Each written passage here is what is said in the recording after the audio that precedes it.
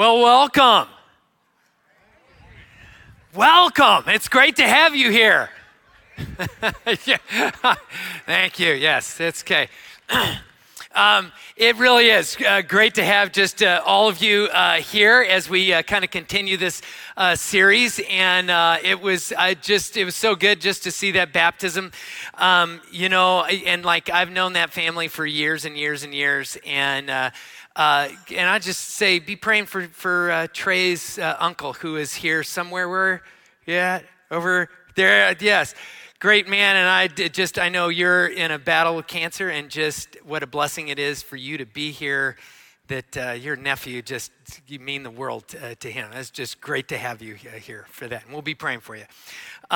So as we continue this series, of course, this whole series is about just making better decisions in life and realizing that sometimes a way to make a better decision is to ask some better questions before you go to make that decision. So like the first week we talked about, ask the question, am I being honest with myself?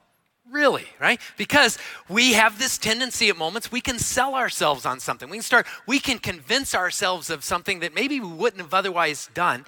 But if we're honest, say, you know what, maybe I'm not being totally honest with myself. We'll make a better decision. Last week, Seth looked at this idea of, the question was, what's the story that my life is telling? Because if your life tells a story, all of your decisions add up to what your life is about, the impact that you make. And if you don't have in mind the kind of story, the kind of person you want to be, you might make a lot of other decisions. But if you have a clear picture of, this is the kind of story that I want my life to tell, this is the kind of person I want to be, having that in your mind, you'll make different decisions. And so this morning, we're going to look at another question that I hope in some ways actually pulls you in a deeper way in kind of just your daily walk with God, how you relate and interact with God. And to get at this question, I want to look at a little proverb that has some great insight that this question's kind of built out of. And so if you have your Bibles, turn to Proverbs chapter 27. Proverbs chapter 27. We're going to look at this little proverb, verse 12. Here's what it says. It says, "The prudent see danger and take refuge, but the simple keep on going and pay the penalty." So really simple little tidbit of like wisdom here, but it holds something here that I want to kind of unpack this morning. And I think it kind of begs this question when you begin to think about it. So just think about it for a second here with me, right? The prudent see danger, right? Which means like, there's some cue that they pick up on. There's some tension that they feel. There's something they see, they hear. There's just something they pick up on, and they don't ignore it. That's the key to this, right? The prudent don't ignore it. They pay attention to it, and then they do something with it. Maybe it's nothing, maybe it's a lot. But the fact that they don't ignore it is what separates them. So here's the question. Here's the question that'll help you make better decisions, and it's this. Is there a tension that deserves my attention, right? Is there, when I say, right, is there a tension? Is there a cue? Is there something you're feeling in your spirit or you're thinking about? And it might be easy to ignore it, but if you don't, and you ask the question, is there a tension that deserves my attention? All of a sudden, if you give it some attention, some thought, some prayer, maybe you'll make a way better decision. Let me illustrate in a real simple way. How many of you have ever been, you've been out hiking someplace, or you've been doing some work around the house, or just you're outside, and suddenly you hear this little fast rattle sound. Yeah. What do you feel all of a sudden? A little bit of tension, right? Now, how many of you hear that? It's still going. And you're just like, and you just walk on ahead, right? You just do whatever you're doing. Well, if you've lived here for any length of time, right? You probably go, and you pay attention to it, right? And it deserves that. And maybe as you give it some attention, you find yourself doing something a little different. I mean, you could say, it's probably just a lizard running through some mesquite beads. Maybe it is. Maybe it's a bug. Maybe it's just the wind blowing some dried leaves, whatever. Yeah, and you could just ignore it, right? And you might be okay, or you might not, right? And it's interesting that even though it could be any number of those other things, doesn't it deserve some attention to find out, to figure out? Yeah.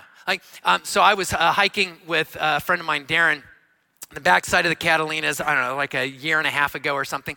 And we were hiking along and we were going to stop and sit down and just like take a break on this it's like a little bluff, just like overlooking this pretty canyon, like this deep wash.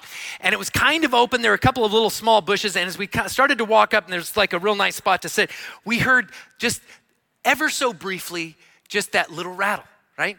And we kind of paused for a second. We're just like, but I'm looking right there and I don't see anything. And the wind was kind of blowing and I saw some dried leaves and Darren kind of saw the same thing. And at first it's just like, and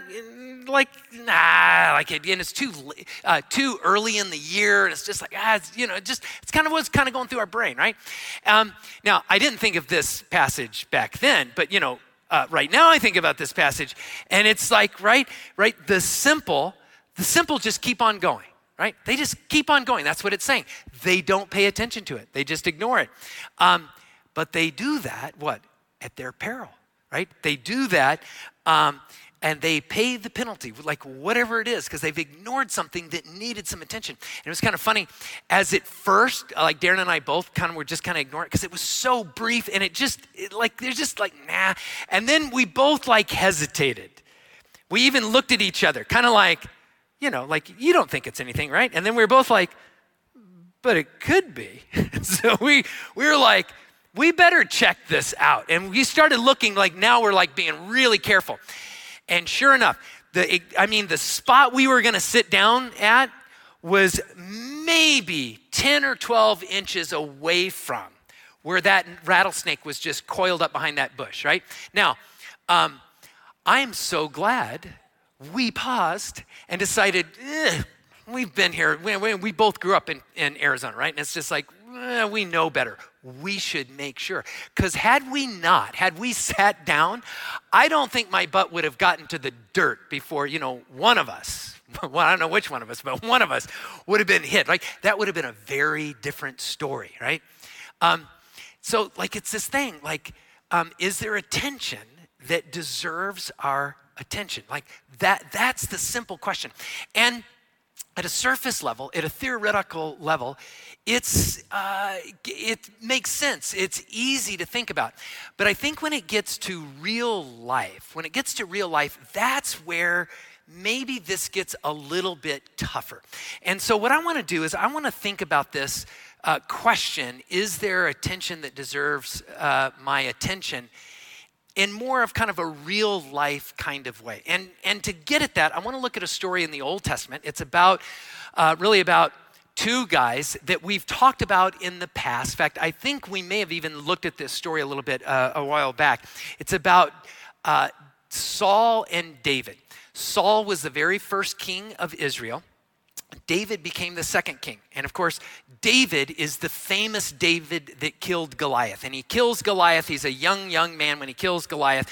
And Saul loves him for it. In fact, they start this relationship where in some ways Saul becomes a kind of father figure for David. And it's really good until as David grows up as a young man, it becomes very, very apparent that his leadership skills, his ability to lead armies and go into battle is so good. And Saul begins to become jealous of this. And even though David makes no overtures to try and overthrow him or anything, David is content to become king whenever it's time to become king. In fact, the high priest Samuel anoints David as king someday, not now. But Saul, in his jealousy, it reaches this point where he goes from being kind of a father figure in his life to becoming the guy that will use any means necessary to hunt David down and kill him. That's how bad it's gotten. And that's where we pick up this story. And I want you to see what happens in this story as David and this small band of guys he's with, they're on the run. And we learn that that Saul has figured out where he is, and he's coming to look for him. So if you have your Bibles, turn with me to 1 Samuel, chapter 24. We'll start in verse 1. Here's what it says. After Saul returned from pursuing the Philistines, which is another group of people they had been at war with for a long time, he was told, David is in the desert of Gehenna. And so Saul took 3,000 able young men from all Israel and set out to look for David and his men near the crags of the wild goats. He came to the sheep pens along the way. A cave was there, and Saul went in to relieve himself. Right? So you may or may not have heard this story before. Like Saul, he gets close to the area and he thinks, we're gonna go hunt David down, but I got to go to the bathroom first. So he goes into this cave. But guess who's in the cave, right? David and his men were far back in the cave. They probably, saw the dust from 3,000 men traveling along. Like, oop, we got to hide. And they go and they hide in this cave. And the very cave they hide in, Saul goes into. Now, for David's men, this is like, it doesn't get any better than this, right? They've been on the run. They've not been able to see their families. They are outlaws. They've been running for their lives. Life has been hard for them, but they know that Samuel has anointed their guy to become the king someday. And so they're going to follow him. They're going to trust, like, God, you're going to work this out. And here God is working it out, right? He just brings Saul right, I won't go, sorry, I was going to make a joke about being caught with your pants down, but I was going to do that on the fly, and I guess I just did. But anyhow, right? This is like the perfect moment, right? And there's this discussion. You can just picture them in the back of the cave, and they're whispering like, okay, David, this is so good. Like, you go kill him right now, and we don't have to run anymore. You get to be king, right? God is like, this is a God thing. It's got to be. In fact, look at verse 4. It says this. The men said, today the Lord is saying, I will give your enemy into your hands for you to deal with as you wish, right? And probably, kind of from the context here, David more than likely is like, yeah, this is it. Like David, like, okay. And now David is all he has to do is just like creep over, sneak over, and with his knife, just kill Saul. And now a new chapter begins. He gets to become king. His life isn't threatened. His men get to go back to their families. It's like a good thing. But something different ends up happening here.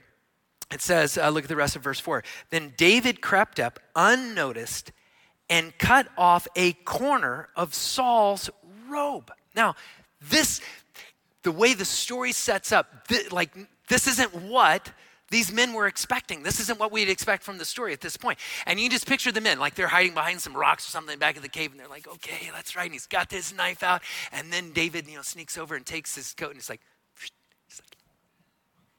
guess what, guys? And you can see his men like, no. Just like, David gets over there, and they're like, David, like, what are you doing? We're expecting something a little more aggressive, right? Then cutting off that, right? You realize he's still king, right? Just because you cut off a little piece of his coat, we're not playing, tag or, flag football for who gets to be king, right? As long as Saul is alive, he's king, you're not, right? Why did David do this? Because something changes from like the first moment where they kind of got the plan worked out to when David goes over there and cuts off a little piece of his coat. Look at verse 5. Here's how David answers this. Afterward, David was, catch this, conscience stricken for having cut off a corner of his robe. See, something happened here. And here's what I want you to notice. That's the tension. Something in his conscience, right? The plan was go over there and take him out. But there was a tension. There was something in his conscience. Ever have something that just, and maybe you didn't have exact words to describe it, but it was real. It was there. Maybe there was a job opportunity and it just looked so good. And like you started to step into it or pursue it. And maybe you just say, like, there's like this check in my spirit. is this a God thing? Is what's going on here? But I feel a tension over this in this moment. Or maybe you were all excited, you're getting ready to get married, and there's like that still small voice in the back of your mind going, you're rushing like too fast, right? Even just like, it's like you're going too fast, right? Or maybe there's someone that you know, and man, maybe they treated you unfairly in some way, and the tables were turning. You're just like, okay, now I'm going to set things right. And you had a plan for how you believed things should be set right. But as you got ready to engage in that, it's like something in your conscience, right? Something on your heart, just like you just felt that tension over it. That is what happens to David in this moment, right? There's something in his conscience in all of this. And what I want to say is, those are the moments that I want to encourage all of us.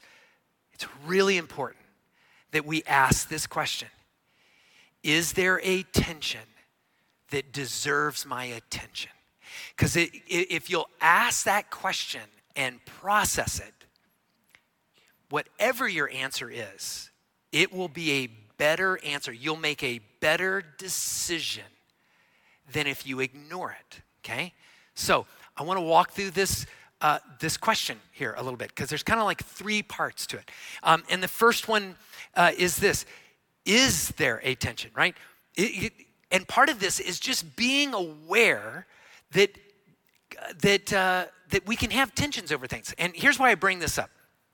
Because probably most of us in here, just because of the culture we live in and who we are, we're busy. There's so many things speaking to us, from social media to things on TV and radio and podcasts and all the conversations we have. Think of our calendars and our schedules, right? Like there's just all of these activities, all these things. And it is fairly easy, isn't it, to go through life so busy, so fast, in such a hurry, that if there is some sort of tension happening, we're pretty good at ignoring it, aren't we? Like we can fly through and just change the channel, right? You know, play a game on my phone or my computer. I just listen, turn the radio up. We have all of these ways. And here's what I want to say is, make sure you have moments on a regular basis where you learn to just pause. To pause and just open your heart and your mind through prayer or meditation before God and say, is there something I'm ignoring? Is there a tension that I'm just passing by? Because David, in that moment in the cave, something was going on in his conscience, and he could have just said, no, just stick to the game plan. Stick to the game plan. Just stick, like he could have just ignored it, but he didn't. And so in your life, I want to encourage you, make sure that there are moments on a regular basis that you pause, right? Breathe. Maybe start with a prayer and say, God, help me just be aware, right? Am I feeling something? Is there something I'm thinking? What's that tension? And then the next part of that is there a tension that deserves? And by deserves, that is like, what's the nature of this? Does it need something more? Because the reality is, right, there's lots of times where you're gonna feel some tension over something, and it doesn't need any more attention. Like, let's say it's about you're getting ready to do something new, or you're gonna move or something, and you're just like, okay, I've got some tension over this, but as I become aware of the tension, here's what I know. I just get nervous over this. That's just all that happens. There's something new, it's something different, and that's okay. It's just okay, and the tension's gonna go as we move. This isn't God's still small voice. This isn't something in my conscience. It doesn't deserve that. Or you pause and you notice the tension and you go, oh, this is important.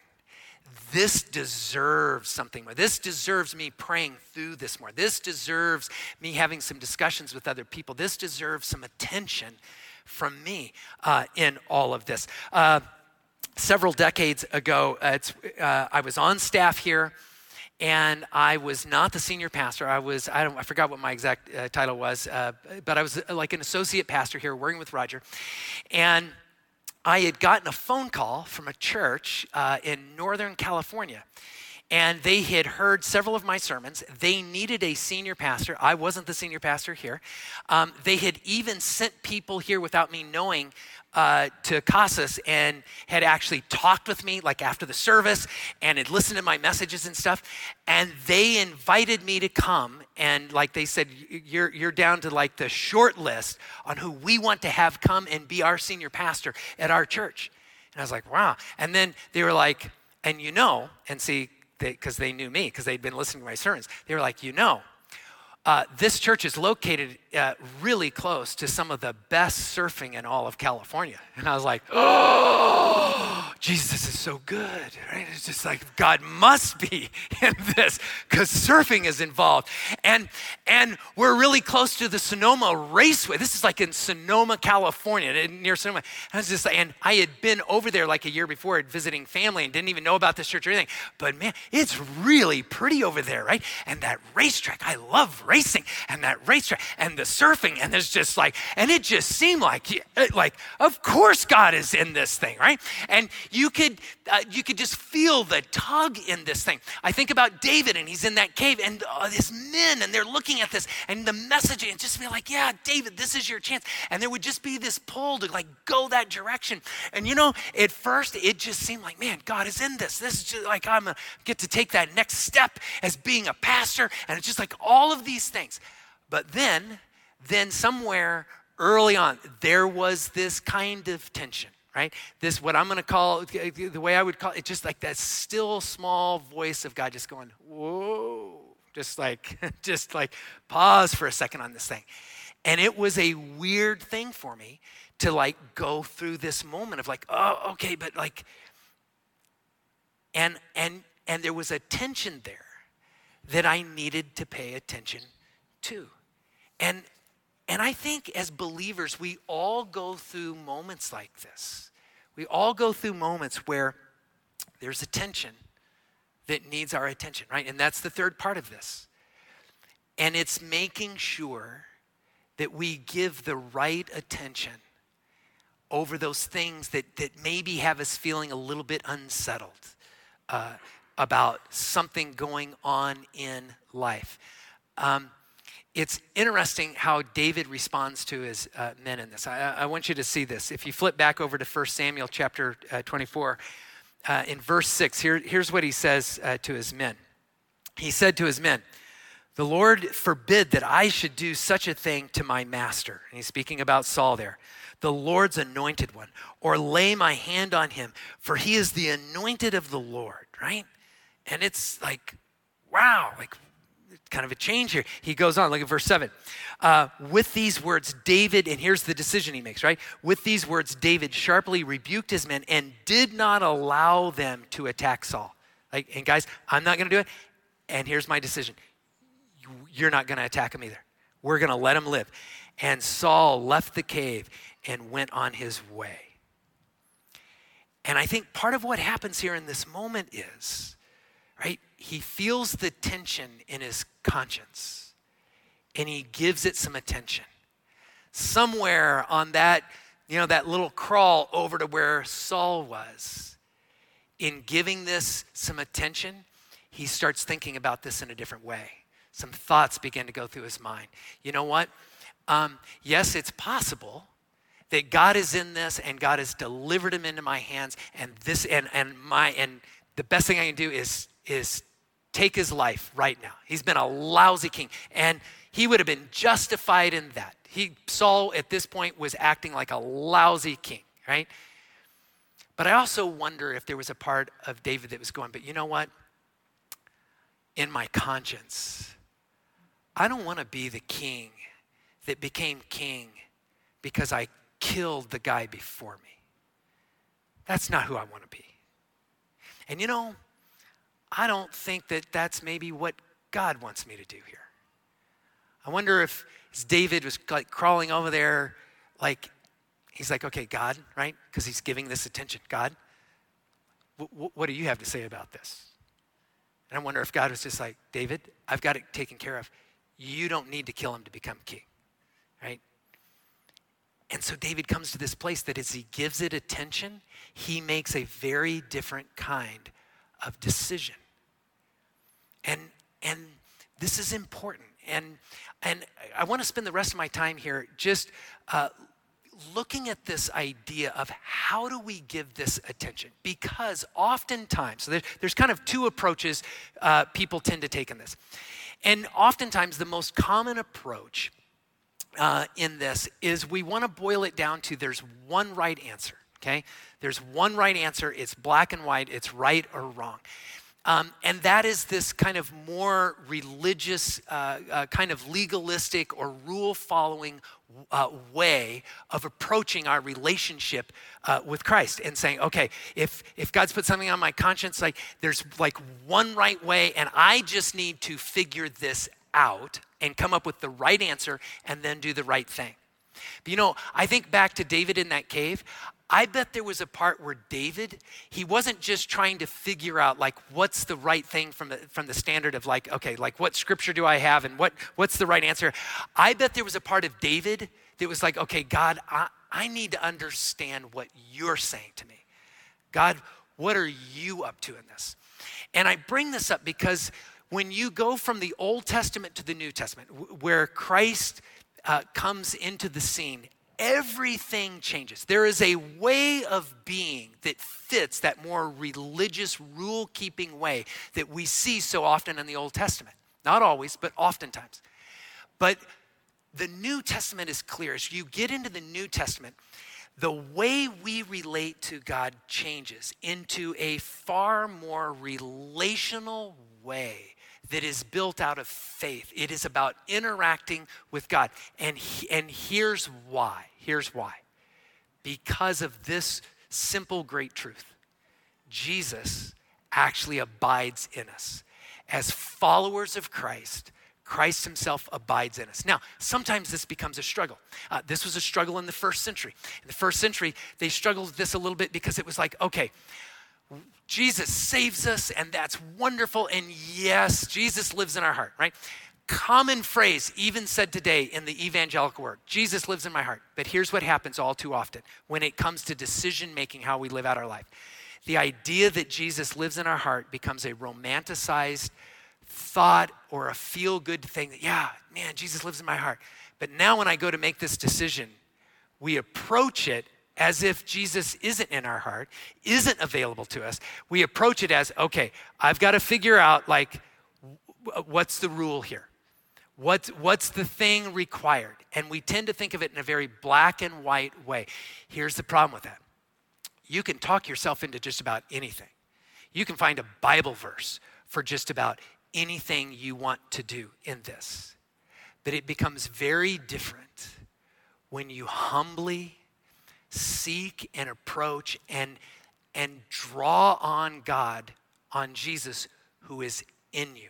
And that is the thing that we encourage constantly around here as a church, is to move people away from that religious rule-keeping kind of way of living life to a more faith, relational way of engaging Christ as the guide and the leader of our lives. Now, I say this, and you know, oftentimes people go, okay, but Glenn, you took that one verse about Jesus in you but I want you to know, and I'm going to actually walk through some passages of scripture rather quickly here in a moment, because I want you to feel this. The New Testament, under this covenant with Christ, the new covenant with Christ who lives in us, is dominated by this idea that Jesus lives in you, and because of that, it changes everything. I want you to feel that. I want you to feel the comprehensiveness of that. I want you to feel the weight of the importance of it. I want you to feel how relational Scripture talks about this, because what it does is it does something relational in your relationship with God. It brings you to a place where it is easier to explore and trust God with those tensions than to ignore them. And the last thing I want you to do is ignore those tensions. I want you to be able to explore them. Figure out, what is God saying in your life? How is he leading you in this way? So just just as an exercise in just feeling the weight and the comprehensiveness of what the New Testament says, I want to hit just a few verses. I'm not going to hit all of them, but I want you to feel this. And I'm going to go through these verses, and I'm going to encourage you to do this. If you brought like a physical Bible this morning, and I know that's fast becoming a non-thing, that most of you are reading your Bible off your phones or tablets or whatever. If you brought your physical Bible, write each reference in the margin. So we're going to look at a passage, and then before we go to the next passage, write the reference of the next passage we're going to go to in the margin of your Bible. Here's why. And this is like so old school. I'm going to sound so old in this moment, right? But it gives you a way. It's called a chain reference, where suddenly you look at this and you go, okay, I can read this passage, and now I can go to the next one, and we'll keep putting the next reference to the next one in there until it gives you this way to actually walk through a more comprehensive feel of how Scripture's speaking to this same issue in some way. Now, if you're on your phone or your tablet, just, open up a notes app and just write down all the references or type them in, and then sometime on your own, go back through them and just feel this. So think about these passages and what it says about Christ in you and what that means for how you can navigate this tension. Turn to Galatians chapter 4. We're going to start in Galatians chapter 4. Galatians chapter 4, verse 6. It says this, because you are sons, and I'm not going to explain all of this, but daughters are included in this as well. So ladies, you are in this as well, okay? Because you are sons or daughters, God sent the Spirit of his Son, that's Jesus, where? Into our hearts. Who is it that lives in your heart? He's saying, Jesus lives in your heart, right? The Spirit who calls out, Abba, Father. Profoundly relational term. This Abba, this is what children call, this is like daddy or papa. Very relational in this. He goes on, he says, you are no longer a slave, but a son or a daughter. And since you are a son or a daughter, God has made you also an heir. And the heir, that would have been the one child in the family that got to take on the role of all that the father wanted to do. That's you, that's me. So now think about this. You're in this tension trying to navigate it. Jesus lives inside of you. Do you have someone that you can explore that tension with? Yes. Seek that out. I won't take the time to read this one, but Paul walks this out in Romans chapter 8, verse 11 really well. Write that one down. Read it later. Let me go to Ephesians chapter 3. In Ephesians chapter 3.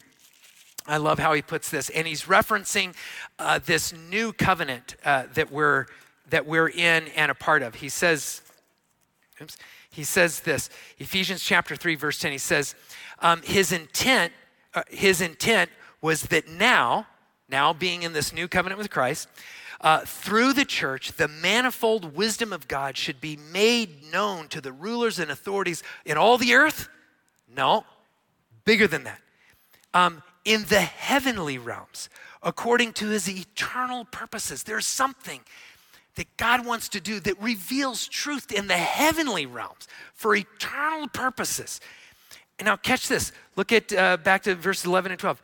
His eternal purpose that he accomplished in Christ Jesus our Lord, in him and through faith. It's a faith relationship, not a religious kind of thing. Through faith in him, that we may approach God, and this is almost like anti-religious, with freedom and confidence. The whole point of what God is doing, he's revealing this truth for not just here on earth, but in the heavenly realms. He wants a kind of relationship where in it, we don't get beat down, strapped down by all of these regulations, all of these things about you got to be this thing. It's sets you free. You experience freedom and confidence. He goes on. He says, I pray that out of his glorious riches that he may strengthen you with all power through his Spirit, where in your inner being, so that Christ may dwell in your hearts through faith. He's saying, Jesus lives in your inner being. As a follower of Christ, Jesus is living in your inner being, he says. One more. Colossians chapter 2, verses 6 and 7. So then, just as you received Christ Jesus as Lord, continue to live your lives in him, because he is in you. And he goes on, here's how. Rooted and built up in him, strengthened in the faith as you were taught. And the New Testament just goes on and on and on with all of these references about Christ in you, and this changes everything. And I point all of this out because this is a vastly different way of walking out your faith. It is not one of seeing yourself as in a conditional kind of way. God loves me or doesn't love me based on how I'm performing. It's about relationship.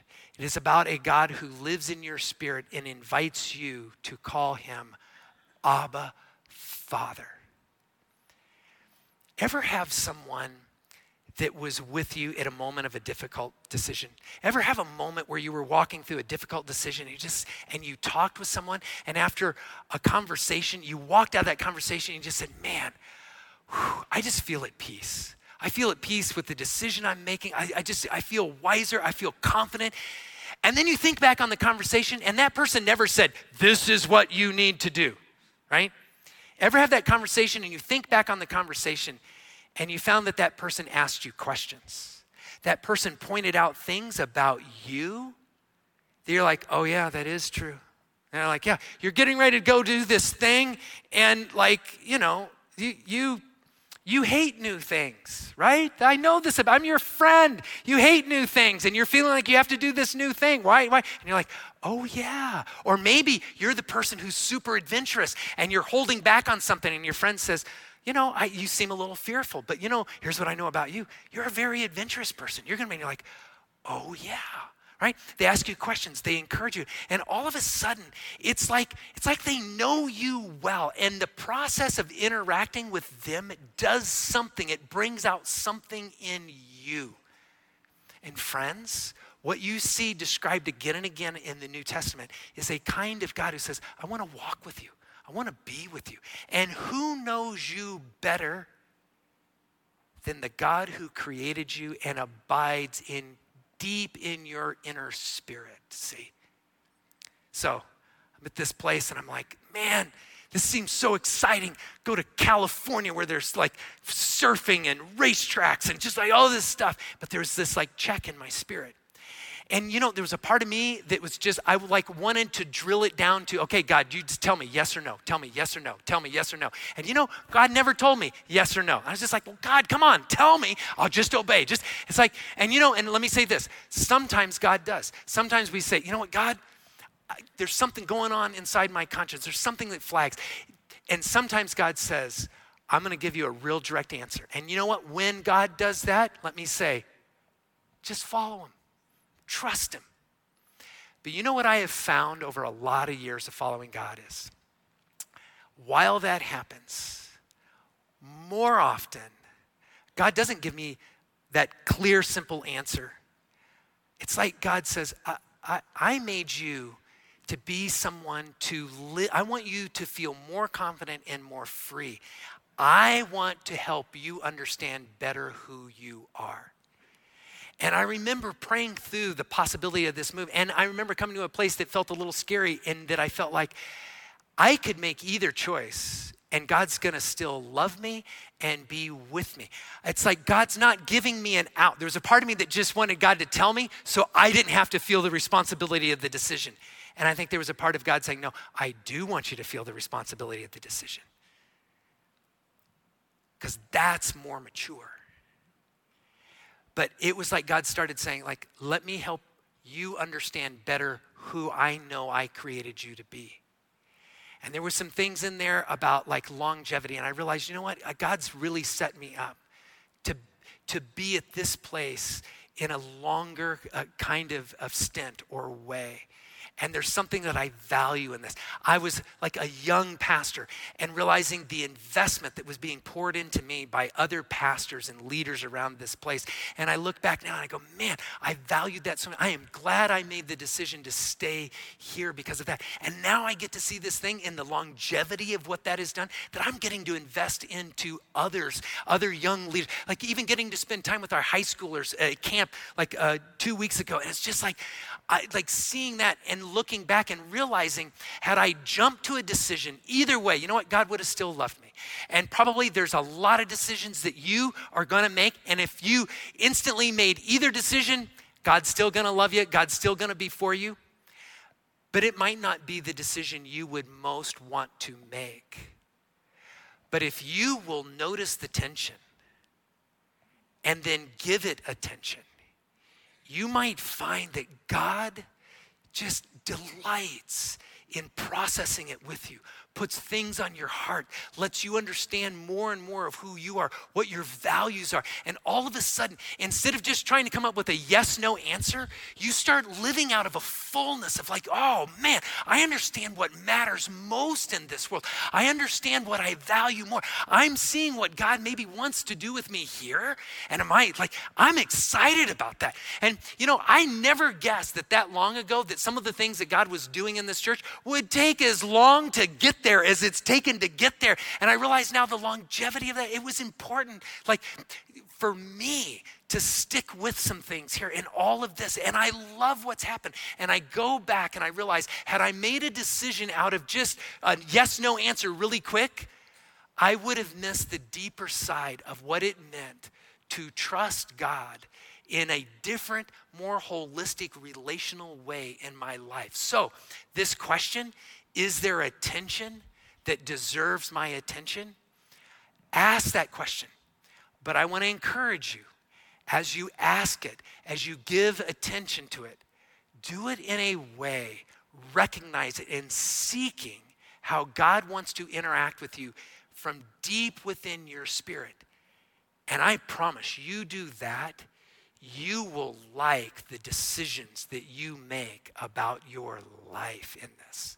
Because that is what God is calling you into. Okay, let's stand for a closing prayer. We're out of time. And let me just say this. If you're visiting here this morning, it is so good to have you. I'm so glad you're here. I'm going to be right over by these tables. Would love to shake your hand, welcome you this morning.